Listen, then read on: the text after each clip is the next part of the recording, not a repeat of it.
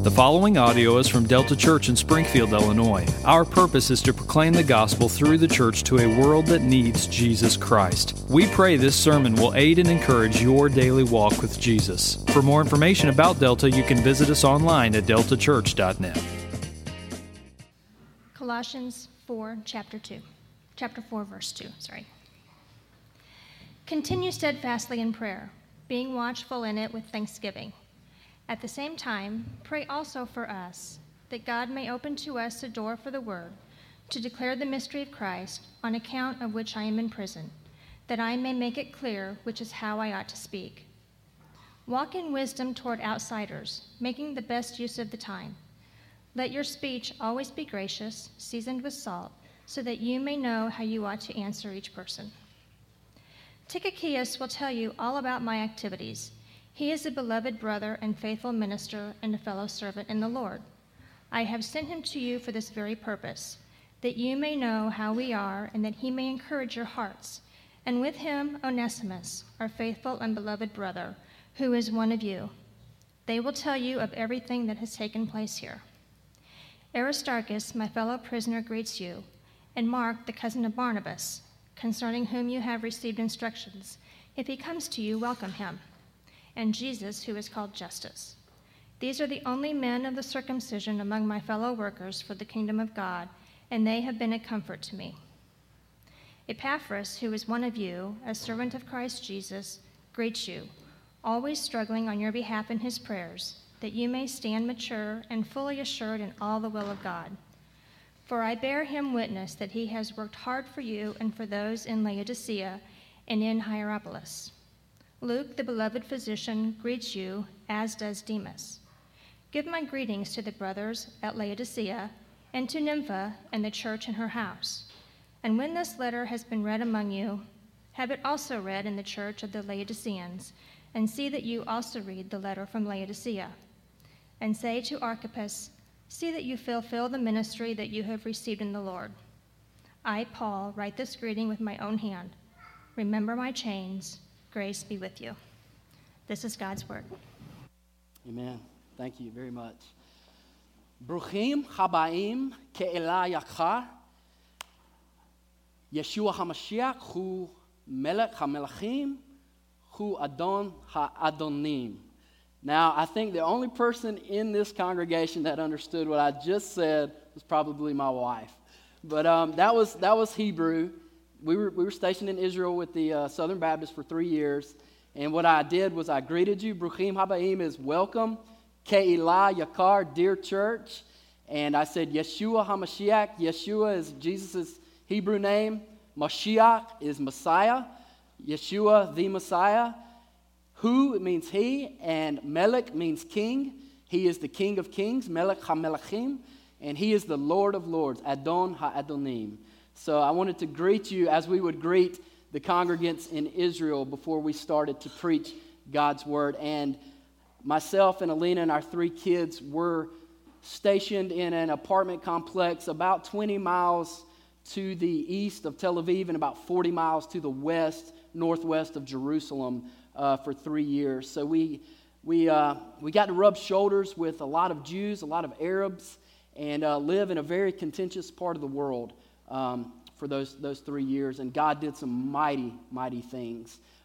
If some of you are like facts and numbers and things like that, the born-again believing community in Israel, one of our old Southern Baptist missionaries who's been there for 30-plus years, said in the early 1990s, they could only find about 3,000 professing believers in the land of Israel at that time. Now, today, praise God, in 2019, there's over 30,000 born-again believers in Israel. So, yeah, let's give God a hand. That's awesome.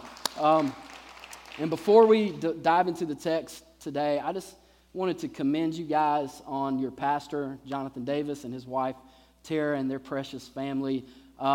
I consider Jonathan one of my best friends in the ministry who, when I'm working through things in my life and when suffering comes in or when joys come into my life, I love to give him a call, a text, or a Skype and share those things with Jonathan. So I just want to tell you guys, you have a pastor who loves you very much, and their family is very much supportive of you. And thank you guys for opening up your home to us. That being said, let me pray just one more time before we start unpacking the text here, and then I'll start with our text. Father, we thank you for this day. Oh God, we pray, Lord, as we prayed earlier this morning, that your Spirit would fall on your people here at Delta. And God, that one thing would remain clear through this message is that you have a heart for the nations, Lord. From Genesis 12, to the call of Abraham and the seed of Abraham, blessing all nations, to what Jonathan read in Revelation 7, to the throne of God, where every nation, tribe, and tongue will praise you, Lord, and glorify you. We pray that that would be the message today, and that would be the hope we take from here as we seek to advance the gospel and to evangelize our neighbors here in Springfield, here in Illinois, and across the world. We pray all these things in the precious name of your Son, Jesus Christ. Amen. So, I've entitled this message, Devotion Indoors. We must be committed to prayer, evangelism, and community. And I can look across this room today and see that we've got some younger folks, some middle-aged, and I see a little gray hair and a little no hair out there. So we've got a good selection of people here in the community of God today. And I wanted to know, have any of you guys ever seen or watched the show The Price is Right? Do y'all remember that? Like Bob Barker, he had like a microphone. It didn't look like this, but it was like a little skinny silver microphone. He'd walk around. And the thing that The Price is Right is known for is, if you remember the audience of The Price is Right, sometimes they'd wear all these different costumes and things, but Bob Barker would call them down to the front to bid on showcases. And one of the things about Bob Barker was he had this awesome cadence, this voice. I think he could have been a preacher if he wasn't a game show director. But he said this, he goes, Pastor Tom, Jonathan Davis, Alina Perry, come on down. Y'all remember that? And these people would just start running to the front of the stage. And not only the people who were lucky enough to have their names called, but everybody in the audience was so zealous. They were like, yeah. You know, they're all celebrating these people who got chosen. Even though they didn't get chosen, they're just all excited.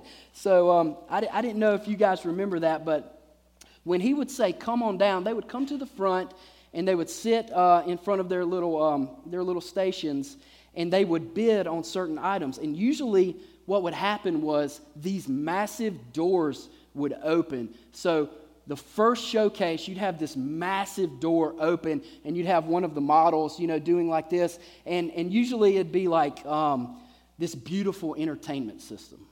If I watched it back in the early 90s when I'd stay home from school and my mom would let me watch TV, right? And so it was those big block TVs back then. But as time progresses, you get flat screens, you get these nice entertainment systems. And then the next door would open, and usually it'd be like a new kitchen appliance. You have refrigerator, microwave, oven, stainless steel, state of the art. And then if you were really, really lucky, like super lucky, this big door would open and it would move, and Bob Barker would say, a new car. Do y'all remember that? He would say a new car, and they would go crazy. And it wasn't like an awesome BMW or Porsche or Mercedes or something. It was like a Mazda or something, like back there. But they were loving it. It was brand new. It was just a big showcase item. So there's two things that The Price is Right is known for, still going on today.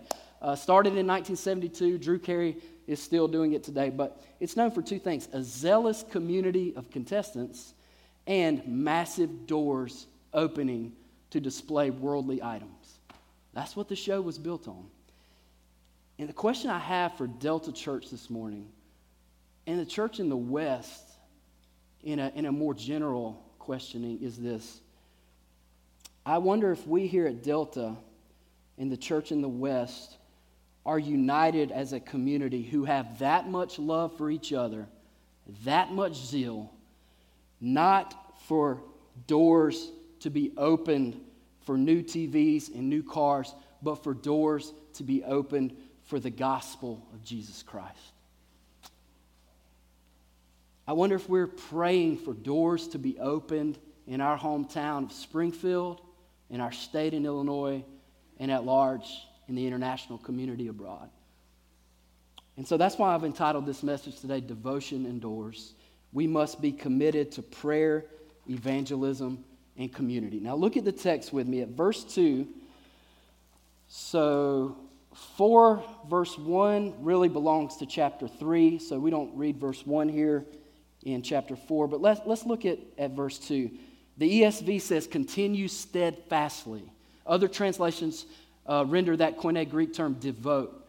So we have two themes that I see emerge from verses 2 through 6. You'll see that as a paragraph in your text. The number one theme I see here is global proclamation of the gospel.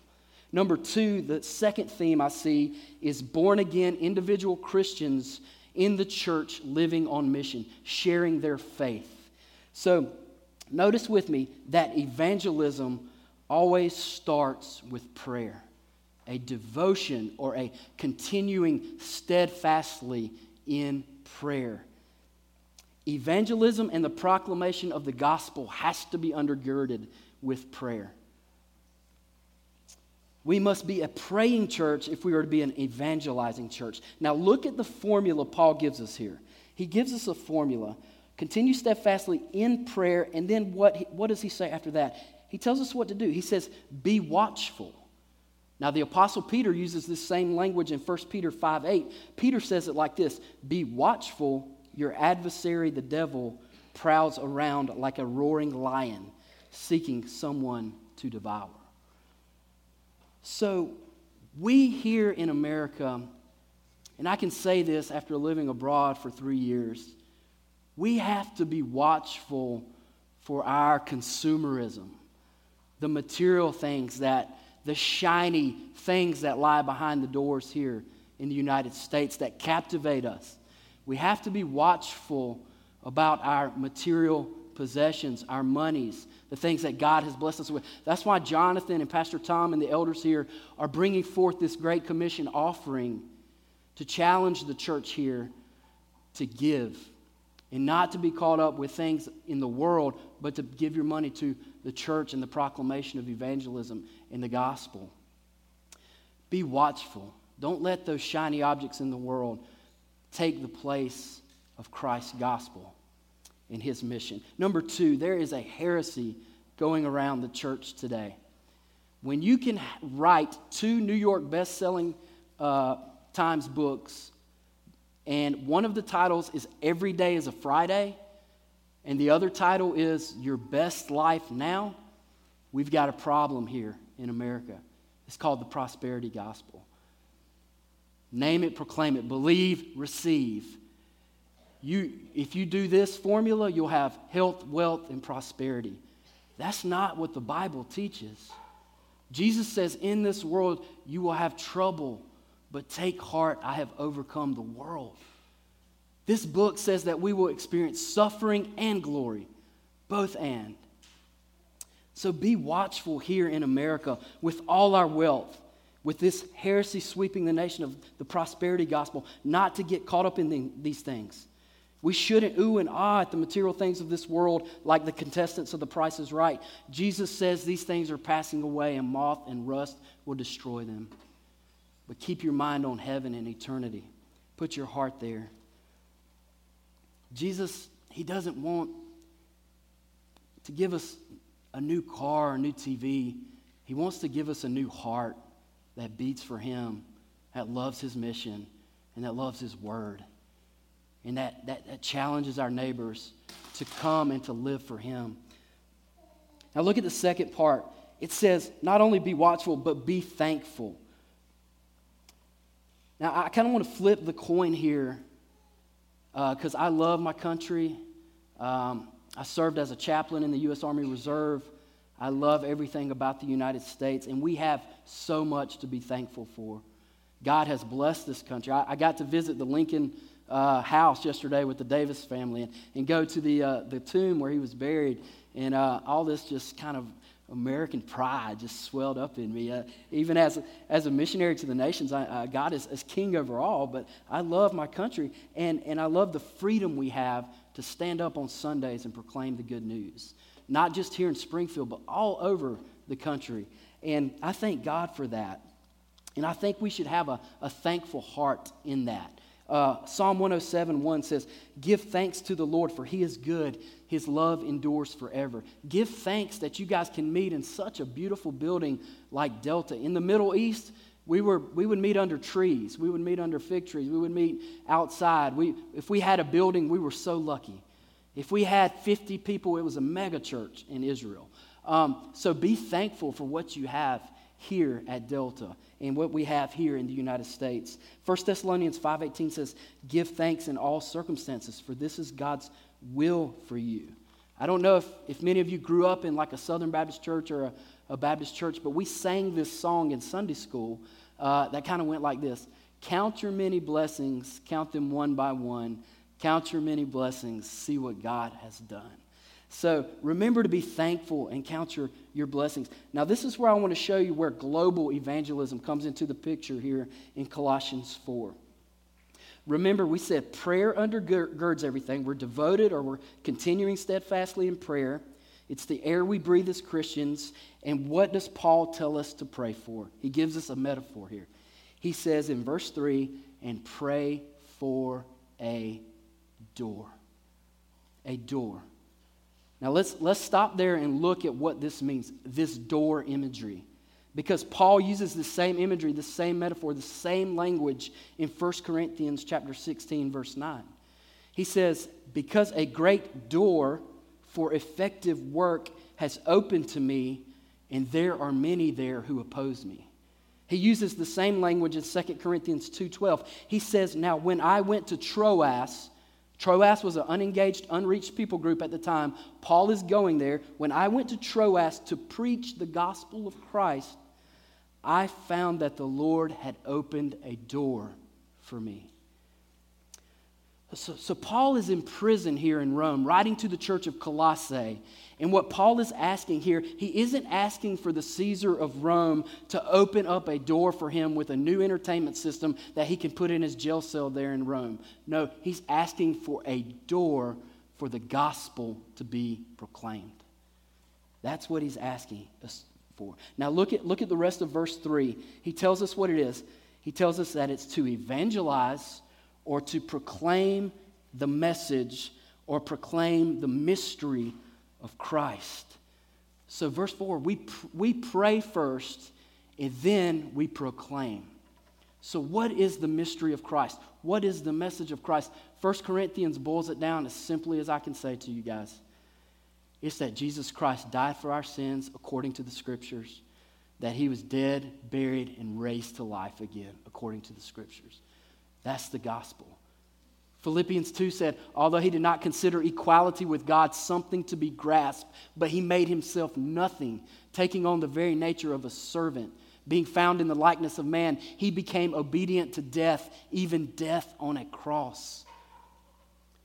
Therefore, God has given Him the name that is above all names, that at the name of Jesus Christ, every knee will bow on heaven, on earth, and under the earth, and every tongue will confess the glory of Jesus Christ, that He is King of kings, to the glory of God our Father." Amen? That's the message we need to be telling our neighbors. That's the message we need to be proclaiming. Those are the doors we need to be asking God to open. So pray for big, big doors to open. This is where I want to get a little theological. I'm not nearly as good a preacher as John, or as deep and as theologically deep as John, but I want to tell you this. Paul, and there's scholars that agree with me here. Paul, I believe, was not asking for a door to be opened just so he could evangelize the people coming to him, visiting him in Rome, and the prison guards that were attached to him by chains. They did 3 shifts. The Roman Praetorian Guard would chain themselves to Paul, three of them during different parts of the day. But I believe Paul was asking for a door much bigger than what he had in Rome. And this is how I want to prove this from the Word. Listen to what Paul says in Romans 15:20. Paul says, "It has always been my ambition to preach the gospel where Christ was not known." And then in Romans 15:23-24, Paul says, "But now that there is no more place for me to work in these regions. I have been longing to visit you in Rome, and I plan to visit you when I go to Spain.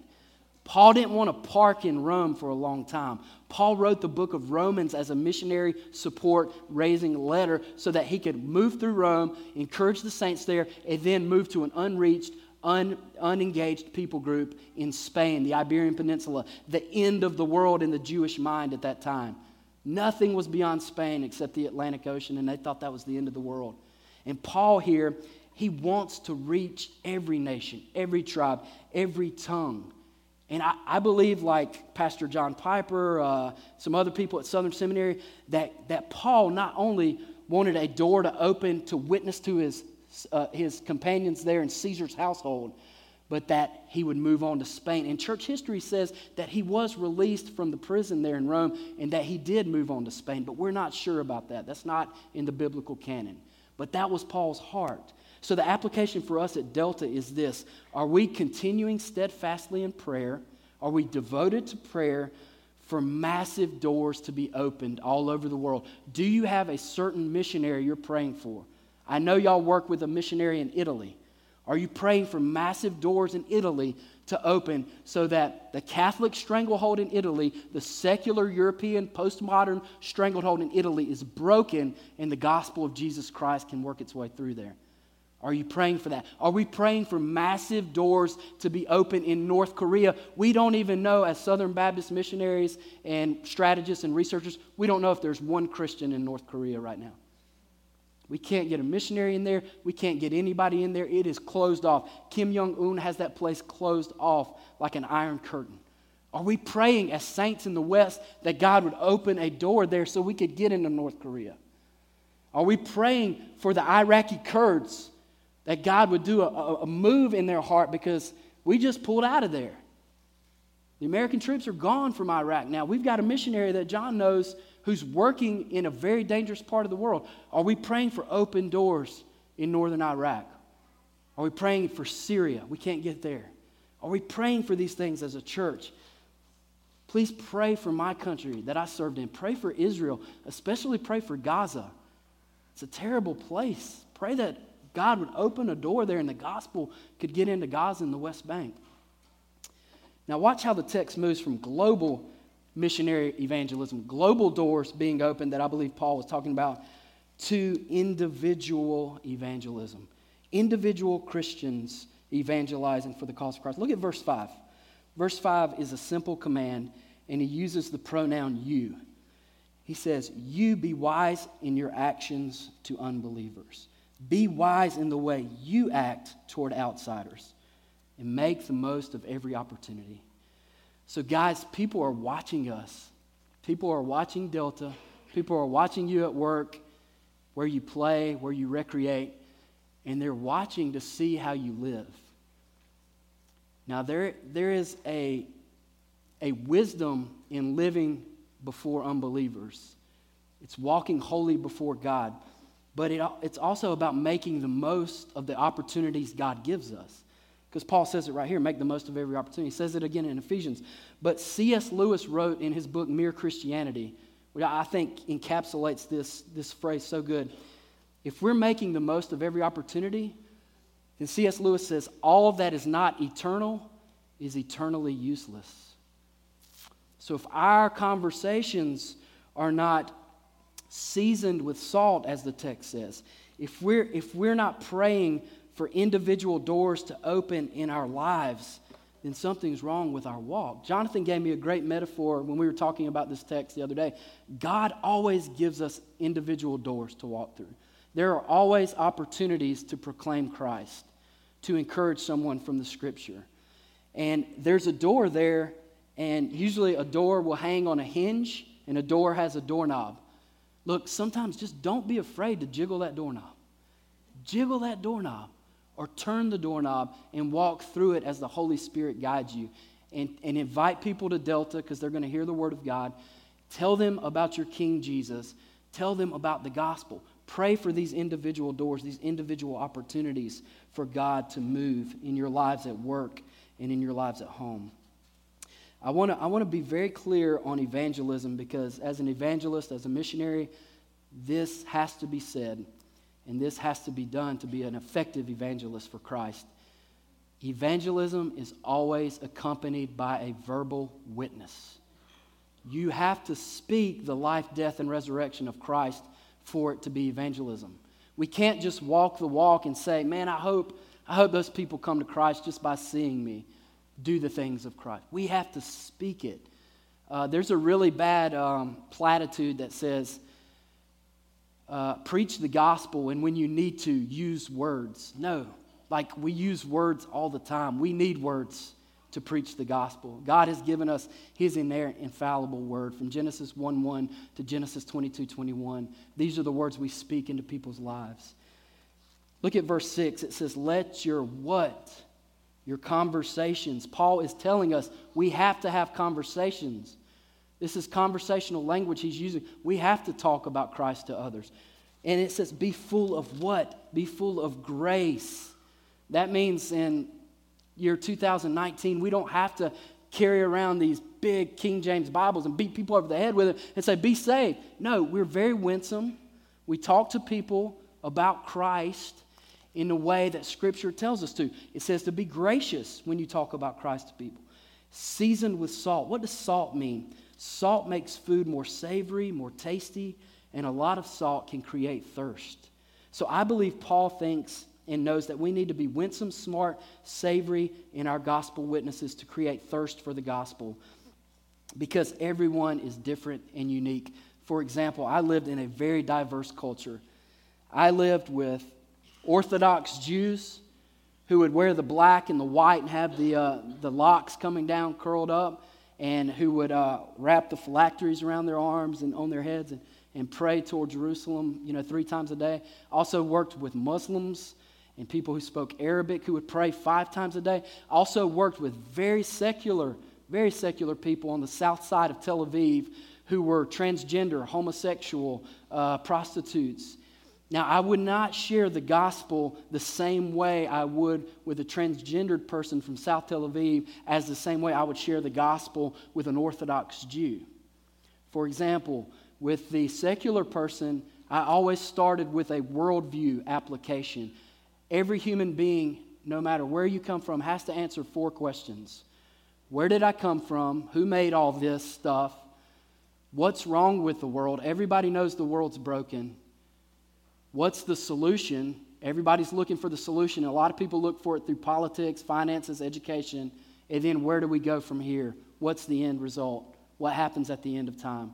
So we use those questions to create a dialogue or a conversation, like Paul says here, to engage the homosexual or the transgender, and then we share the gospel. When they tell us what they think, we say, can I share what we think? And they usually let you share. With a Jew or a Muslim, very religious, we start with their text, the Old Testament, the Torah, the Tanakh, and we just point them to Messiah from all the prophecies in the Old Testament to Christ. And so there's different ways to share, but we have to be sharing the gospel. So the application for us is this. 1 Peter 3:15 says, always be prepared to make a defense to anyone who asks you for the reason for the hope that is in you. Do it with gentleness and respect. 1 Peter 3:15. Jude 3 says, contend earnestly for the faith which was once and for all delivered to the saints. We need to be individually sharing the gospel. Now finally, we talked about prayer. We talked about evangelism. Look at the community Paul weaves together here, verses 7 through 17. Look at the community here. 10 people are mentioned by name. So we pray, we evangelize globally, locally, and we commune together. We love one another. Look at these people mentioned here. As our reader of the text has already read to us, I want to just draw a quick sketch through these people. Verse 7, Tychicus. He was an encourager. Look at verse 8. I am sending him to you for the express purpose that he may encourage your hearts. There are people here at Delta who are encouragers. You have the spirit of Barnabas, and I encourage you, as you encourage others here, to continue to do that. Pastor Tom, Pastor John, Chris, Connor, Evan, everybody behind the scenes, like they need to hear from the community of believers, like, hey, you're doing a good job. Like, keep it up. Fan into flame the gift that God's given you. Encourage others like Tychicus does. Look at the next person he mentions, Onesimus. Paul devotes a whole letter about him called the letter to Philemon. Onesimus was a slave, but because the gospel was so powerful, it broke his bonds of slavery, and now he is no longer a slave to his master, but a brother. So listen, we were all slaves to sin once here, but the gospel of Jesus Christ came in and released us from that bondage, released those chains from us, and made us free men, and gave us the power to tell others about him. So this is the time in the message, if anyone here in a crowd this size that doesn't know Jesus Christ as their personal Lord and Savior, I beg you, I plead you, as a minister of the gospel, to put your faith and trust in Jesus Christ like Onesimus did. Repent and believe in the name of Jesus Christ. Aristarchus is the next person mentioned. He was willing to go to jail with Paul for the gospel. Look at verse 10, Mark, someone Paul wrote off earlier in his life because they didn't agree on ministry issues. Now they're friends again. What's the application here? We as believers, we as Christians can have disagreements, but man, we come together for the gospel. We come together for the gospel. Look at Justus, verse 11. Not much is known about him. Now look at verse 12 through 13. This is very applicable to us today. Epaphras. Epaphras was the pastor of Colossae. Here we have Epaphras, who many scholars believe was the pastor and overseer of not just the church of Colossae, but of Laodicea and of Areopolis. And look how Paul describes him. Look at verse 12. He is one of you. He is a servant of Christ. He sends his greetings. He wrestles in prayer so that you may be mature and assured. And then verse 13, I love this part. He's working hard for you. Guys, I kind of like doing itinerant preaching now that I'm not a missionary anymore. So I like to be able to preach to preachers sometimes. So I'm going to preach to John Davis for a second and Pastor Tom. But listen, I am here to tell you that Pastor John Davis is one of you, verse 12. Pastor John Davis is a servant of Christ, verse 12. Pastor John Davis wrestles in prayer for you all, as he wants to make you mature in the Word. And Pastor John Davis works hard for y'all, verse 13. October, I don't know if y'all know this, in Southern Baptist life, is Pastoral Appreciation Month. So I hope you guys know what a minister of the gospel you have in John Davis. He is like Epaphras here in Colossians 4. Let's devote ourselves to community, starting with our leadership, submitting to our elders, and knowing that they are working hard for us to make us mature in the gospel. Look at our dear friend Luke in verse 14. Luke, the only Gentile author of the Bible, he wrote the Gospel of Luke in the book of Acts. It's like, boom, I can drop the mic and walk away right there. Who is like Luke, right? The thing that Luke is cool about Luke was a doctor. He wasn't a paid clergyman. He was just a doctor. So the application for us is doctors, lawyers, plumbers, carpenters, whatever your field, healthcare workers, you can make a difference for the cause of Christ, just like Luke. You can make a name for Jesus in your workplace. Now, as we wrap up today, it's hard for me to preach through verses 14 and 15. And I have to do it to be a minister of the gospel who is respected before the Lord. But there's a man here named Demas. Demas is mentioned here, and a church named Laodicea is mentioned here. And there's a dual warning for us here at Delta. A dual warning. I want you to hear this. Heed this. Heed this warning. Number one, Demas left the church of God. Listen to what 2 Timothy 4:10 says about Demas. He's a friend of Paul here, but later he leaves. And Paul writes to Timothy, and he says, this is why Demas left. For Demas, in love with this present world, has deserted me and gone to Thessalonica. When those big shiny doors of the Price is Right opened for Demas, he said, I want the stuff. I don't want the eternal glory of Christ Jesus and his suffering. He left the church. Here's the application for us, church. Listen to this. Whatever you're going through, marriage difficulties, financial difficulties, health issues, cancer, drug abuse, mental health, whatever it is, don't leave the church. Stay in this community. This community here loves you. They're a part of you. They're praying for you. They can help usher you through this time.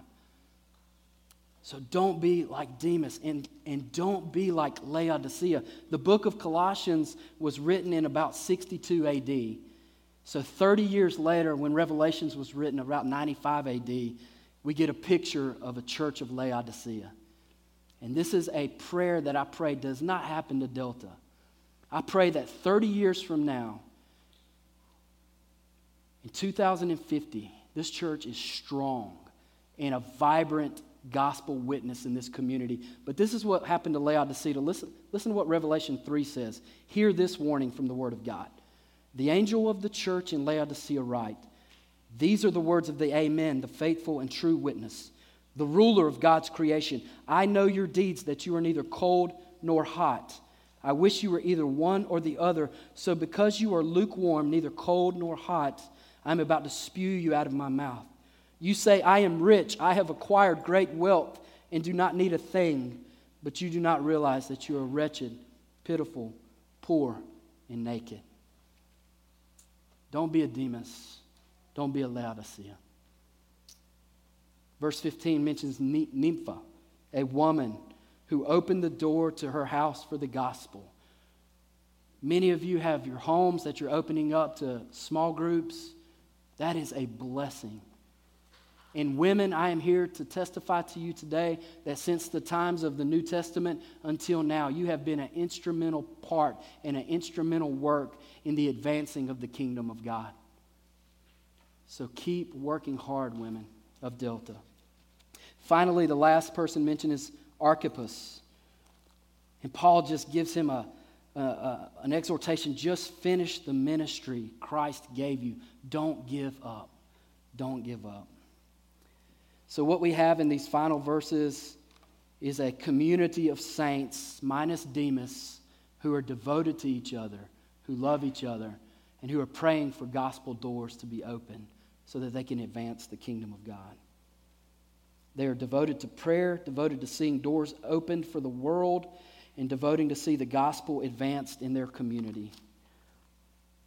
And so in closing, I want to challenge us as Delta and the church here in the West at large. There are two doors in this life.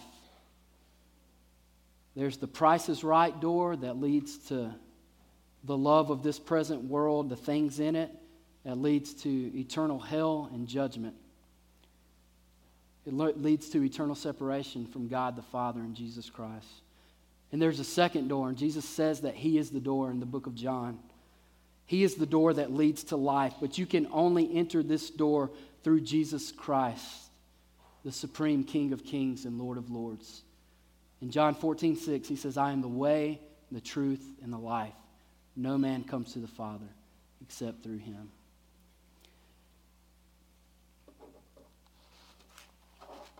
My challenge is simply this, Delta. Pray for global missions. Pray for individual opportunities to share. Be a loving community of saints devoted to one another as you advance the gospel in Springfield, Illinois, and to the uttermost parts of the world.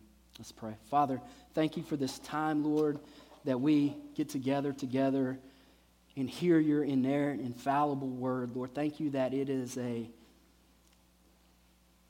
challenging message, Lord, to hear as your church, but a truthful message, Lord, the truth that you love your name and fame and your glory so much that you give us broken pots of clay, sinners, a chance to declare the most glorious story in the universe.